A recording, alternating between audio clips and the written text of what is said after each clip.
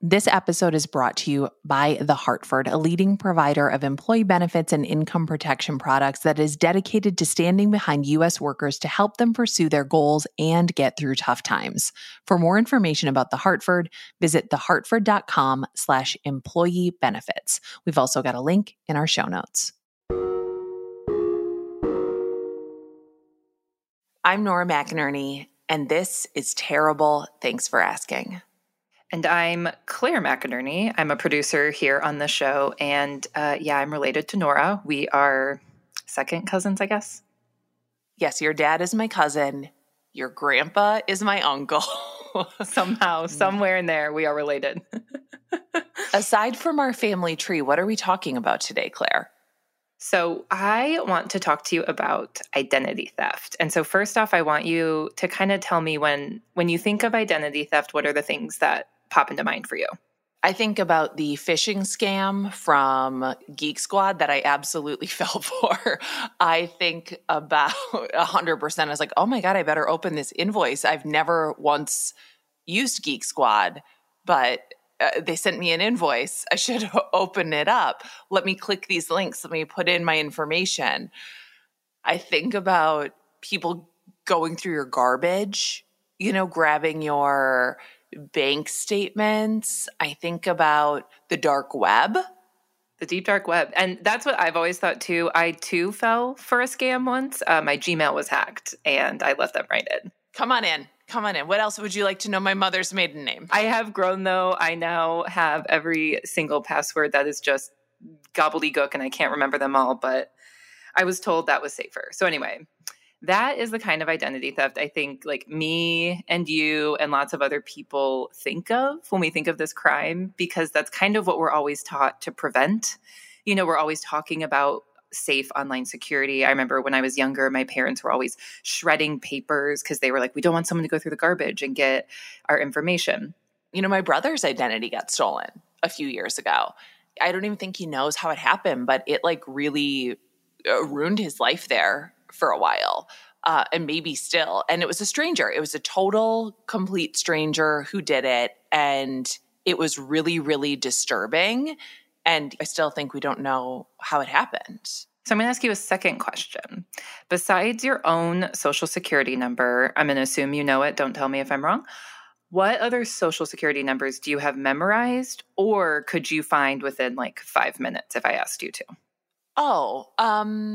I know Matthew's social security number by heart. I know one of our children's social security numbers by heart. I know all of their birth dates. Obviously, I'm a good person, so I know their birth dates. Yes. I know where Matthew was born, his mother's maiden name, his mom's birthday, his dad's birthday. I think I know. I don't want to say everything, but I know all of the important numbers for the people who live in this house. Yep. And that is what we're going to talk about today, because you as a parent and a spouse are in the position a lot of people are in where you have access to that data. And I'm sure you only use it when you guys are signing the kids up for school or you and Matthew are making some sort of purchase. But you do have their identities in your brain, or you have those documents handy. I actually don't even have my own passport in my possession. Matthew has them all. Matthew has all of our passports. That's interesting. Yeah. And so I bring that up because the interviews I did for today's show are about identity theft, but a kind that feels a lot more sinister to me than what you and I were talking about at first, the strangers stealing our stuff online. The people I talked to had their identity stolen by close family members.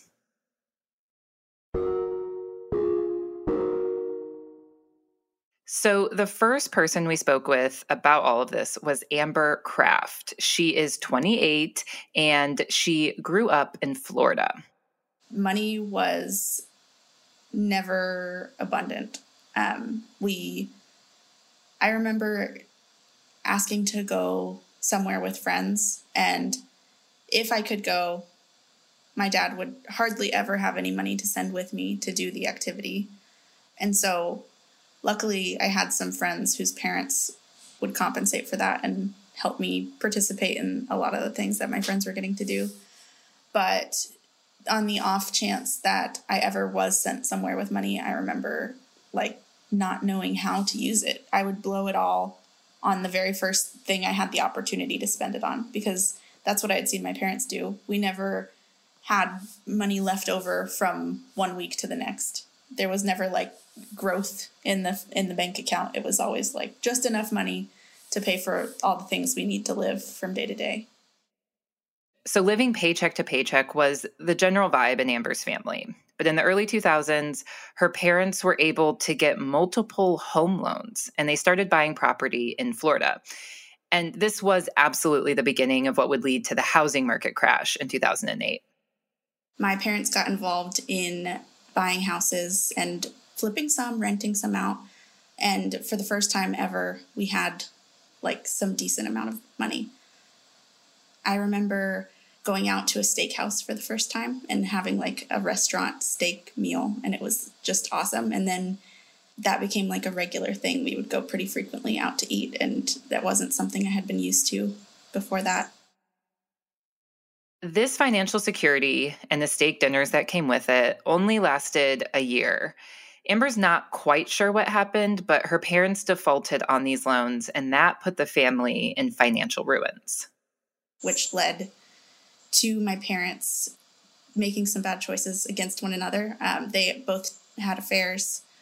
They both got wrapped up in drug addictions, and then they got divorced.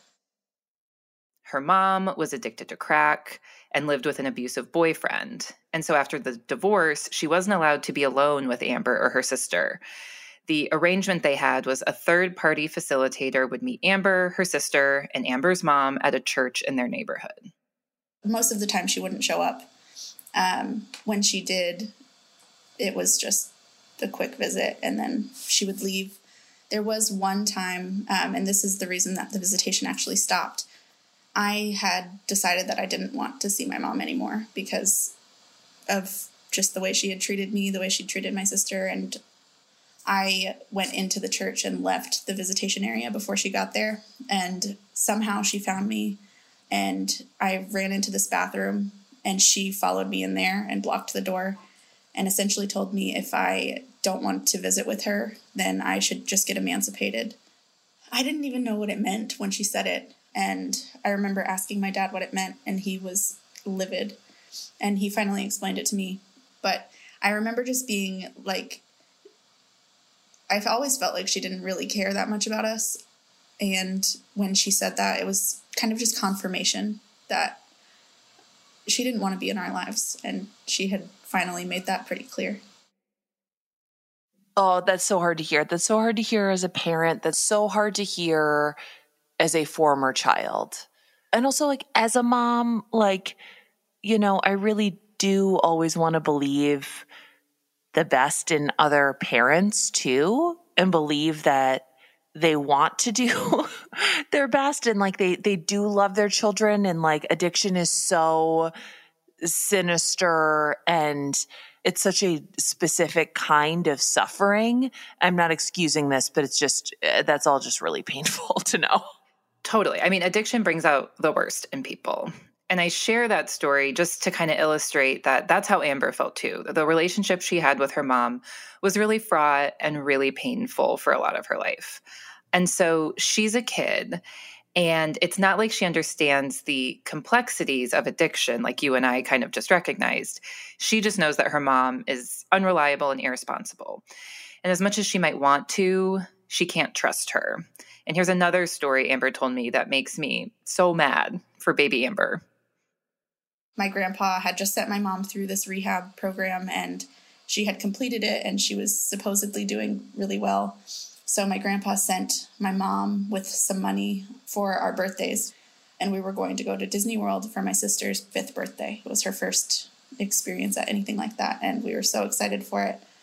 My mom came to our house, and we were going to go the next day, so she was going to stay with us.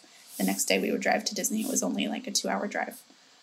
And the next day we woke up ready to go, and my mom had left in the night with the money that my grandpa sent for our birthdays. Oh, so what's going on with her dad at this point? Yeah, so he had full custody of both girls, and they lived in a single wide trailer together, and he did his best to make sure that there were groceries and other necessities for the two girls. But money was still really, really tight for him because he couldn't work a lot because of an injury. He was battling with major back pain from years working construction, which led to the drug addiction of choice for him was an opioid addiction. He was doctor shopping for a while and selling additional pills. I don't know where money came from other than selling pills, because for most of this time he wasn't doing any actual job outside of the house. Amber remembers people coming to their trailer, going back into her dad's room, and leaving a few minutes later. As a kid, she didn't understand what was happening, but now she knows they were buying the drugs her dad was getting from doctors. And in addition to the back pain, her dad had a lot of other health issues and was sick for most of Amber's life. And he ended up dying when she was 18. And this is when the money drama really ramps up for Amber. I was the next of kin for my dad's estate. And I put estate in big fat quotation marks because it was some debt and a broken down car, and all of the junk that we had accumulated in our house was my dad's estate. There was no money for a funeral or even a cremation. So the funeral director helped me apply for what they call an indigent cremation. So the county or the state has funds to pay for a cremation for people who have no money. And so we ended up doing that with my dad's body. And after her dad dies, Amber's younger sister moves in with their mom, which Amber is not happy about, but she can't really do much as an 18-year-old. So she's 18, she loses her dad, and she's in charge of an estate, and she's not even old enough to get a drink or get a rental car or a hotel room. And that's such a huge foundational loss for anybody, but I also think for her, because her dad is her safe place in this world. So where does she go from here? Yeah. So, her younger sister is still a kid and has to live with an adult. So she's with her mom. Amber decides to go to college in Orlando, and she really gets it together. She gets a college degree. She meets a great guy, and they get engaged and move in together after graduation. And then Amber's mom dies. She had cancer, which Amber knew about, but her mom was never really open about how bad it was. So it did come as kind of a surprise. And Amber's little sister is 16, and Amber and her fiance invite her to come live with them. This is horrible, but that's also so sweet. And I have high hopes for the three of them. But I also have to assume this is not going to end well. And it is sweet. I mean, like we heard earlier, Amber was upset that her sister couldn't live with her when she was younger. So she's happy she can bring her in now. But Amber and her husband are so young. They've just graduated college. They're broke. They're barely making ends meet. And it's tight adding a 16-year-old girl to the mix, but they're doing it and they're happy to do it. Amber is giving her little sister the stability she didn't have at her age. But then it started with phone calls from collections companies. Oh, no. I know. We'll be right back.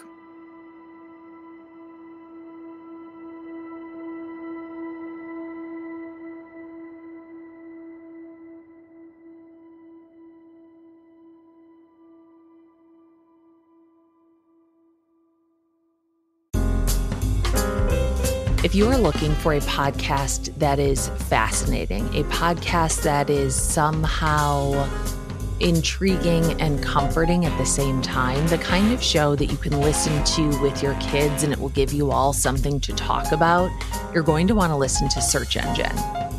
Every episode, host PJ Vogt sets out to answer a question that is not easily searchable.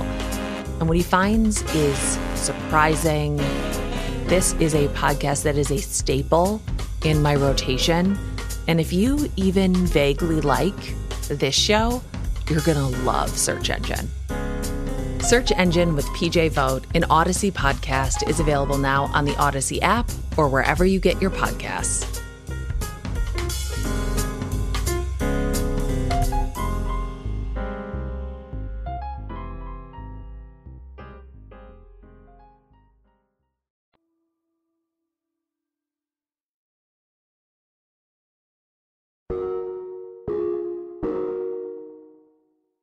We're back. Okay, Claire, Amber is 23 years old. She's living on her own with her fiance and her little sister.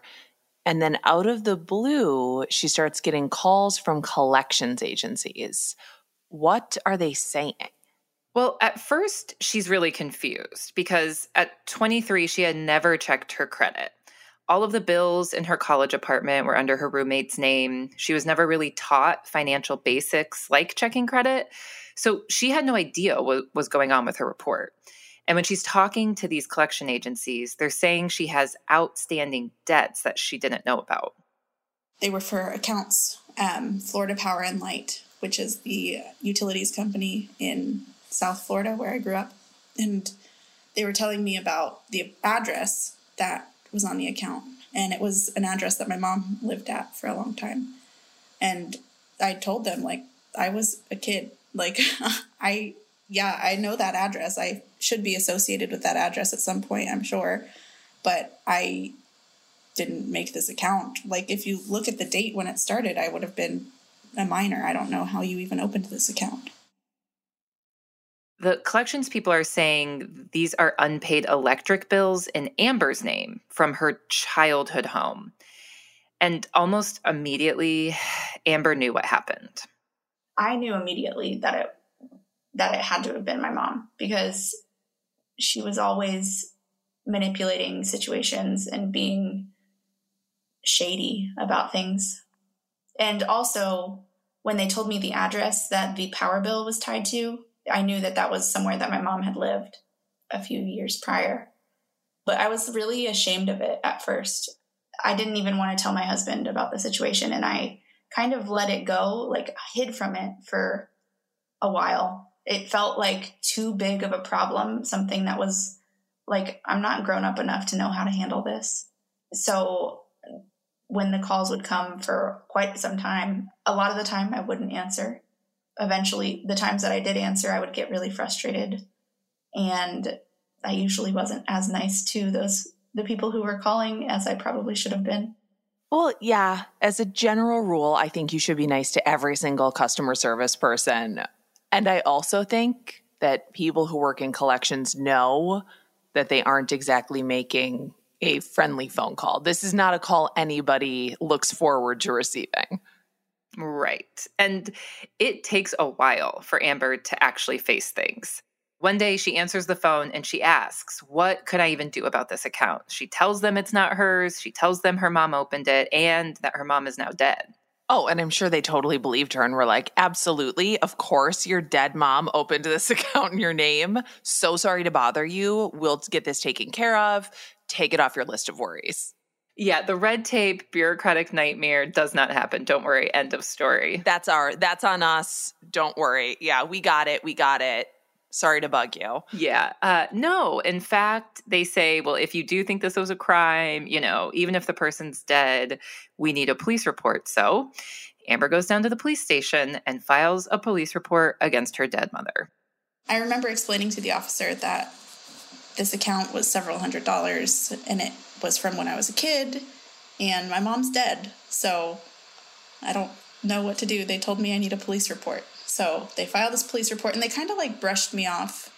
But I got the document I needed and I was able to submit that to this one bill collections agency. And that one was cleared. That wasn't the only account that Amber's mom had opened in her daughter's name. The calls keep coming and coming because there's at least half a dozen accounts that have gone to collections.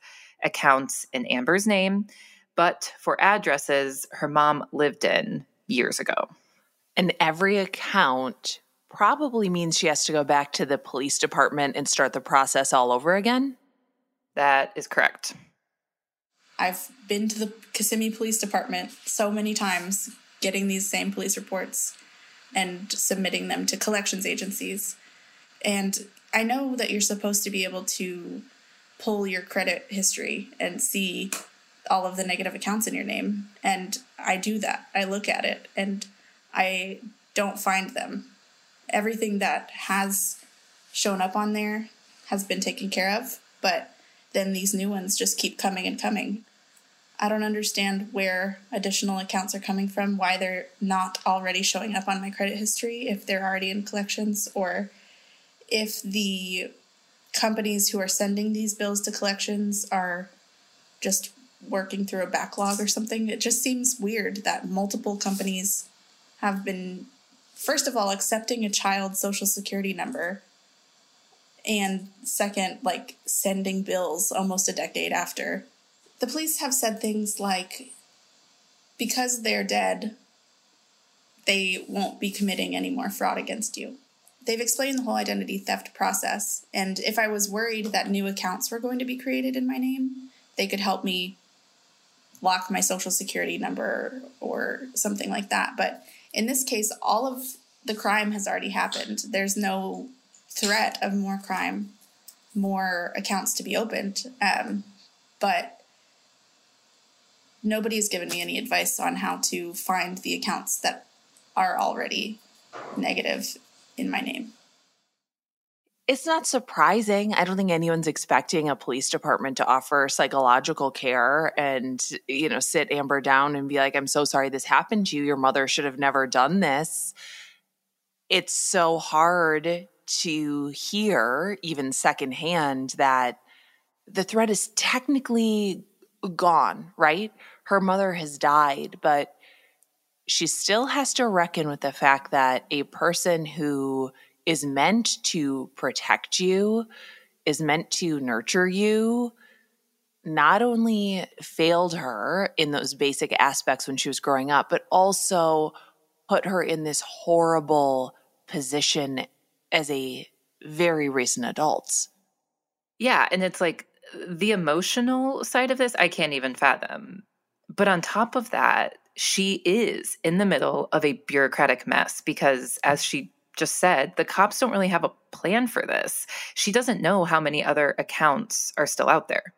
Yeah, it's always like whenever something emotionally disastrous happens, you can almost always count on paperwork being involved, which is really just it's injury to insult, if I have to say.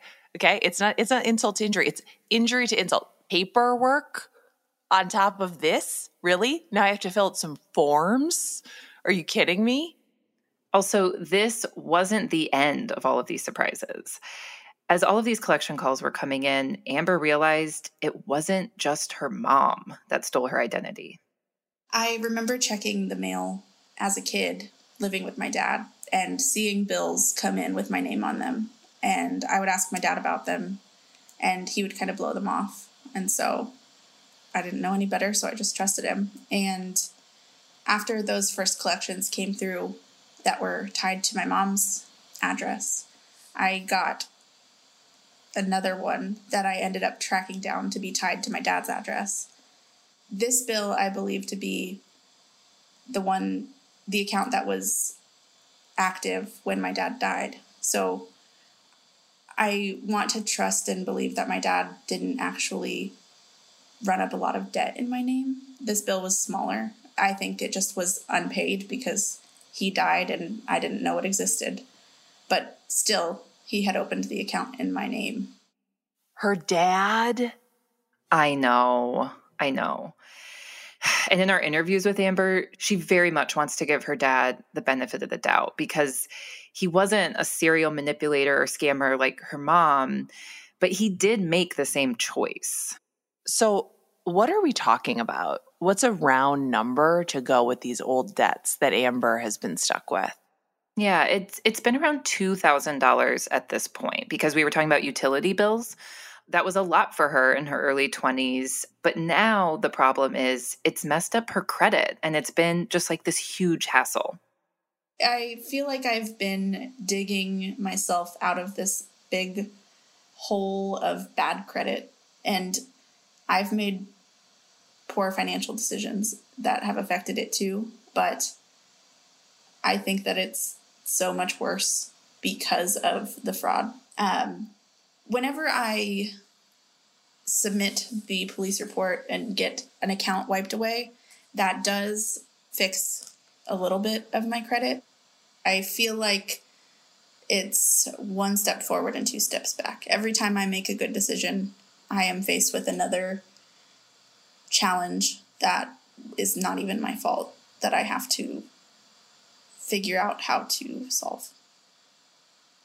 You're supposed to be able to trust your parents to hold that information and help you make good decisions. But if you're born into a family of untrustworthy people, then that can easily be abused. So I mentioned, that my brother had his identity stolen. I actually know several people who have had their identity stolen. The logistics are such a nightmare. And what Amber is going through is just compounded by the fact that this is a form of financial abuse, right? When she was a minor, both of her parents used her information to, help themselves, and it's now harming her. And when I was working on this episode, I was talking to a friend of mine who's a social worker, and I was telling her about all this. And she told me she actually sees this a lot with low-income families, kind of as an act of financial desperation. And that's kind of how Amber views what her dad did, is like he needed the help, to get utilities for their home. And that's one side of this. Oh, God. Okay. And when you put it that way, I am not trying to excuse what Amber's parents did. I am not. That is a huge betrayal. And also, it is so hard to be poor in America. Why would you need credit of any kind to get necessities like power? Like power. Like that is a very basic human right. And it would be very easy, maybe it is very easy to judge this, but I've also never been in a position where I had to choose between having electricity or stealing my kid's social security number to get that electricity. And also, that doesn't change the fact that it is super harmful to the kid who never had a say in this. Right. And that's kind of why Amber thinks, even though her mom and dad made the same choice, her dad's in a different boat because the debt wasn't as high on the account he opened in her name. She thinks he was paying it while he was still alive because he didn't want to burden her. I mentioned I talked to a friend who said she saw this a lot. We talked to Amber. As I'm working on this story, I was starting to wonder, how common is this? Like, are Amber's mom and dad, who might have had different intentions, are either of them the rule or the outlier when it comes to stealing the identity from their children? When we come back, we hear from someone who can give us a little more context on financial abuse and identity theft among family members.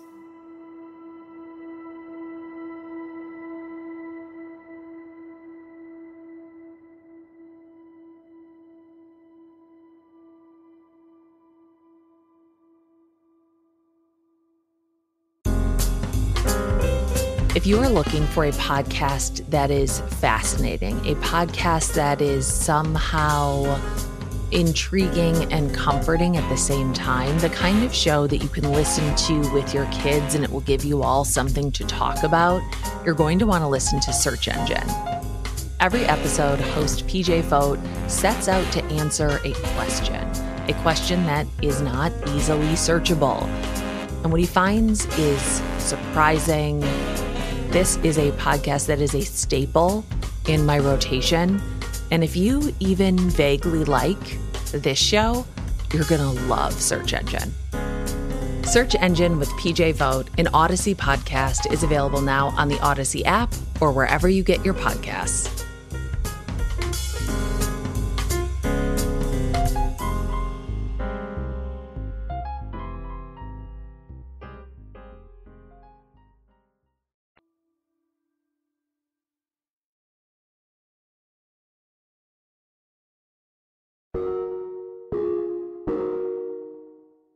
When I first heard Amber's story, I was really shocked.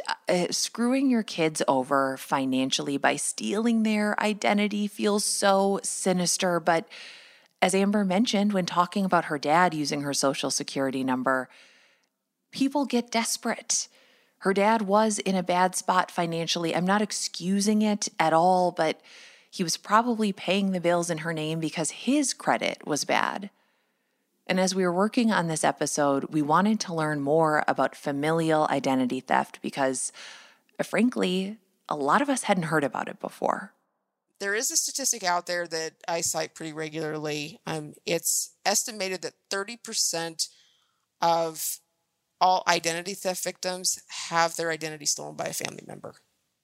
This is Axton Betts Hamilton, a professor of consumer affairs at South Dakota State University and one of the very few researchers focusing on familial identity theft. We see so much in the popular press about, data breaches and, secure your identity online and blah, blah, blah. And that's important, don't get me wrong. But what we're not talking about as much is that 30% of people who have their identity stolen by a family member. Axton has committed her entire academic career, from undergrad through her doctoral program to her research now, studying identity theft. So research in this area is really challenging to conduct because people aren't talking about it. There's a sense of shame and stigma and trauma. Axton is so diligent in her work, despite it being difficult to do, because she's also trying to understand her own personal experience. What I understood about identity theft as a child was that there was some awful person out there who had stolen our social security number, our date of birth, our address, all of our personal information, and were using that to do us harm. This identity theft led to a slew of financial problems for the family throughout Axton's childhood. Their phone and electricity services were turned off. Someone was stealing their mail, so they had to constantly get new P.O. boxes. A sheriff even showed up at their house to arrest her mom because someone was writing bad checks at Walmart attached to a bank account in her name. Axton's dad convinced the sheriff it wasn't his wife, but the identity thief who was doing it. Axton's mom was an accountant, so naturally she handled the family's finances. Axton remembers watching her dad spend hours on the phone with utility companies, the post office, the police, trying to sort this all out. And eventually, both her parents became incredibly distrustful of anyone. The family became reclusive because they felt the identity thief was someone close to them, but they didn't know who. This chaotic and fearful dynamic plagued Axton's entire adolescence. So I went to college 2 hours away from home in part to get away from the identity theft. I thought the identity thief couldn't follow me to college, and boy, I was wrong about that. So my first year of college, I lived in the residence halls, didn't have utility bills or anything like that. And I moved off campus my sophomore year, and I called the electric company to establish service at my little humble apartment. And they told me the day and time that the service would be switched over to my name. And then a few days later, I received a letter in the mail from the electric company that said, due to your credit score, we need a $100 deposit to secure your electric service. And there was a 1-800 number to call at the bottom of the letter to get a copy of my credit report. And I did, just out of curiosity, because I didn't know what a credit report was. And I wanted to see what this unknown entity was keeping on me. And about 6 weeks later, this large manila envelope arrived in the mail. I walked over to the mailbox with dread, saw it was from the credit reporting agency, and it was really thick. It was a really thick envelope. And I thought credit reports must be really hard to read. They must come with a lot of instructions and disclosures. But I went inside, sat on the arm of my hand-me-down floral print couch from the 60s, opened the manila envelope, and realized very quickly that credit reports are not difficult to read. They don't come with a lot of instructions and disclosures, but rather mine was 10 pages long and full of fraudulent credit card account entries and associated collection agency entries that dated back to the time that my parents' identities had been stolen 8 years earlier. So it could be assumed that the individual responsible for their identity theft was also responsible for my identity theft. Now, Axton herself is a victim of identity theft. As she's trying to live on her own for the first time, the cable and phone companies make her jump through hoops just to get service. When she buys her first car, the loan she gets has an 18% interest rate. Her first credit card charged more than 20% interest, all because her credit was trashed by some stranger when she was a kid. This is when she got interested in studying identity theft. If she couldn't figure out who was doing this to her, maybe understanding the crime itself would make her feel better. So for the next 12 years, Axton starts her academic career with identity theft at the center of her research. 6 months after I graduated with my PhD, my mom passed away from cancer. And 13 days after that, my dad called me, and he was pretty irate with me for running a credit card over limit in 2001. And I asked Dad what credit card it was, and he told me. And I said, Dad, that was one of the credit cards that was taken out in my name as part of the identity theft. And I said, where'd you find that? He said, it's out here in a file box of your mom's in a file folder with your birth certificate. And my blood ran cold because I had my birth certificate. And what logical reason would my birth certificate and a credit card statement that was fraudulent, what logical reason is there for those two things to be in the same file? In one phone call, Axton's entire perception of her life shattered.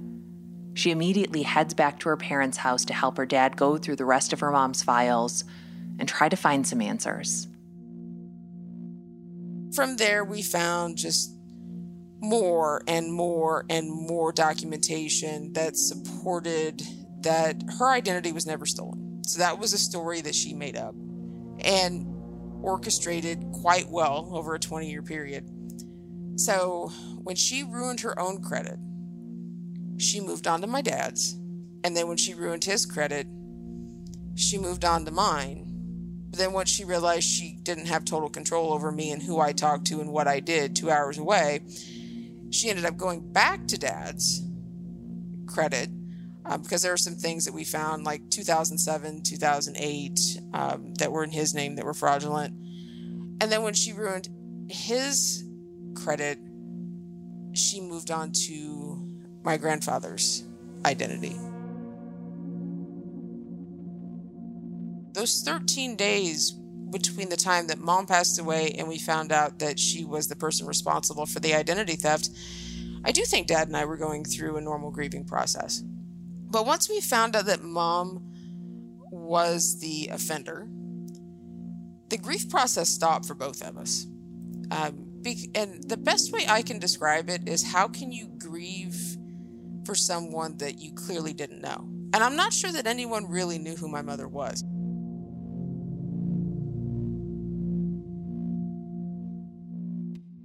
Amber believes her dad was using her Social Security number because he was in a bad financial spot.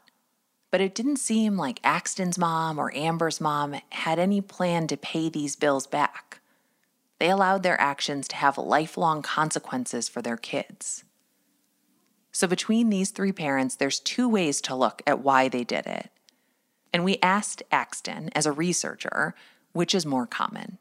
Based on the more recent research I've done, I don't think it's because people who know you do this because they're in a bad financial spot and they're desperate.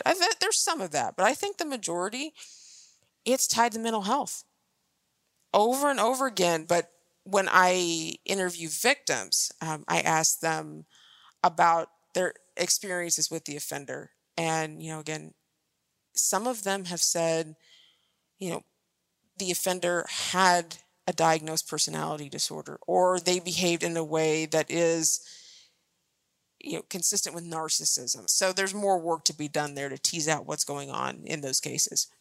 As she mentioned earlier, it's hard to find people to participate in her research, so Axton doesn't get very large sample sizes. She can't make generalizations, but over and over, she's hearing from victims that their parents, the people who stole from them, also acted like her mom. They had narcissistic qualities and thrived on secrets. They lied and hurt those close to them. Axton has made the choice to look at her pain through an academic lens. And so rather than getting bogged down in the emotions, it's like, okay, what I've got in front of me is data. I have to gather the data. I have to analyze the data. I have to figure out what was going on with my mom. I need, objective sources of data. And that's just where my brain goes. So I don't know that I've really emotionally processed as much as I have kind of like split it off, and I just sort of treat it as a research problem that needs to be analyzed. Axton is trying to learn from her mom's crime so she can help others. She didn't pick up on her mom's habits because she didn't even know that her mom was doing this. But Amber, who we heard about at the beginning of this episode, was different. When she reflects on her early 20s, when she was living on her own for the first time, she sees how she was acting very similar to her parents when it came to money. Some of those bad habits were just kind of natural to me. I didn't know how to deal with money, and I would, again, spend it pretty much as soon as I got it, because that's how I saw adults using their money. So I took out student loans that helped pay for my room and board. And then I also took up 2 different part-time jobs while I was in college. And I would use that just frivolously. Like, I would spend the money as it came in on activities that all my other friends were doing, or new clothes, or eating out, or whatever I wanted to spend it on. So there were no savings.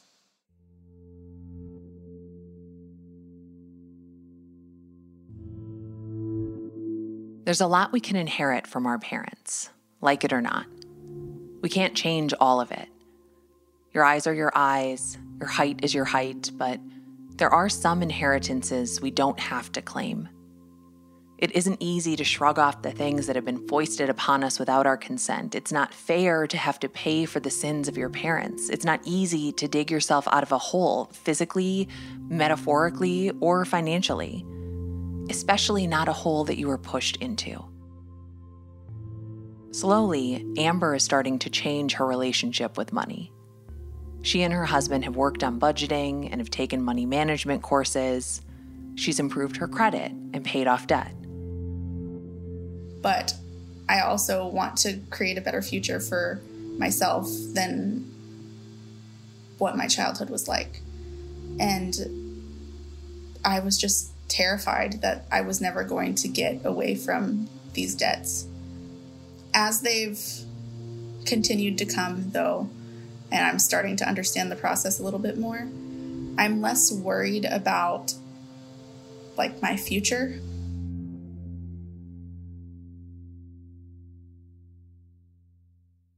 If you are a victim of identity theft, no matter what kind, one resource you should seek out is the Identity Theft Resource Center.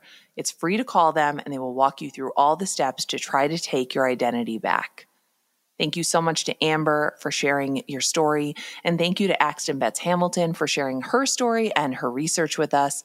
Axton also wrote a memoir. It is so good. So good. Cannot say it enough. It's called The Less People Know About Us. It was gripping. We will obviously link to it in our show notes.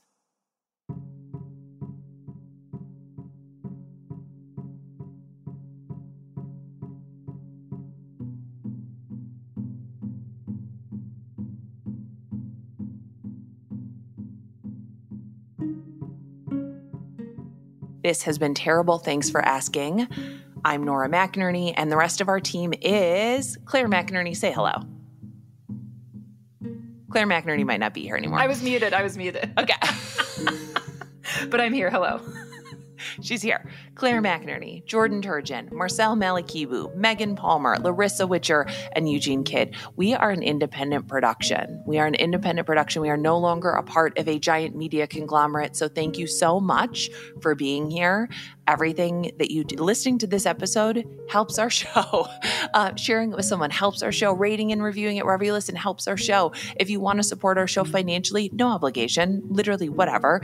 You can go to ttfa.org/premium. You can get ad-free episodes. You can get some bonus content that we work super hard on. And we also have we have a bunch of stuff linked. It's all linked in the notes. Jordan's been working really hard to put together a Substack for episode discussions, other stuff. Ooh, and we are also going on tour again, and we're going to just keep doing that throughout the year. So check the website for your cities and see where we're going. All right, bye.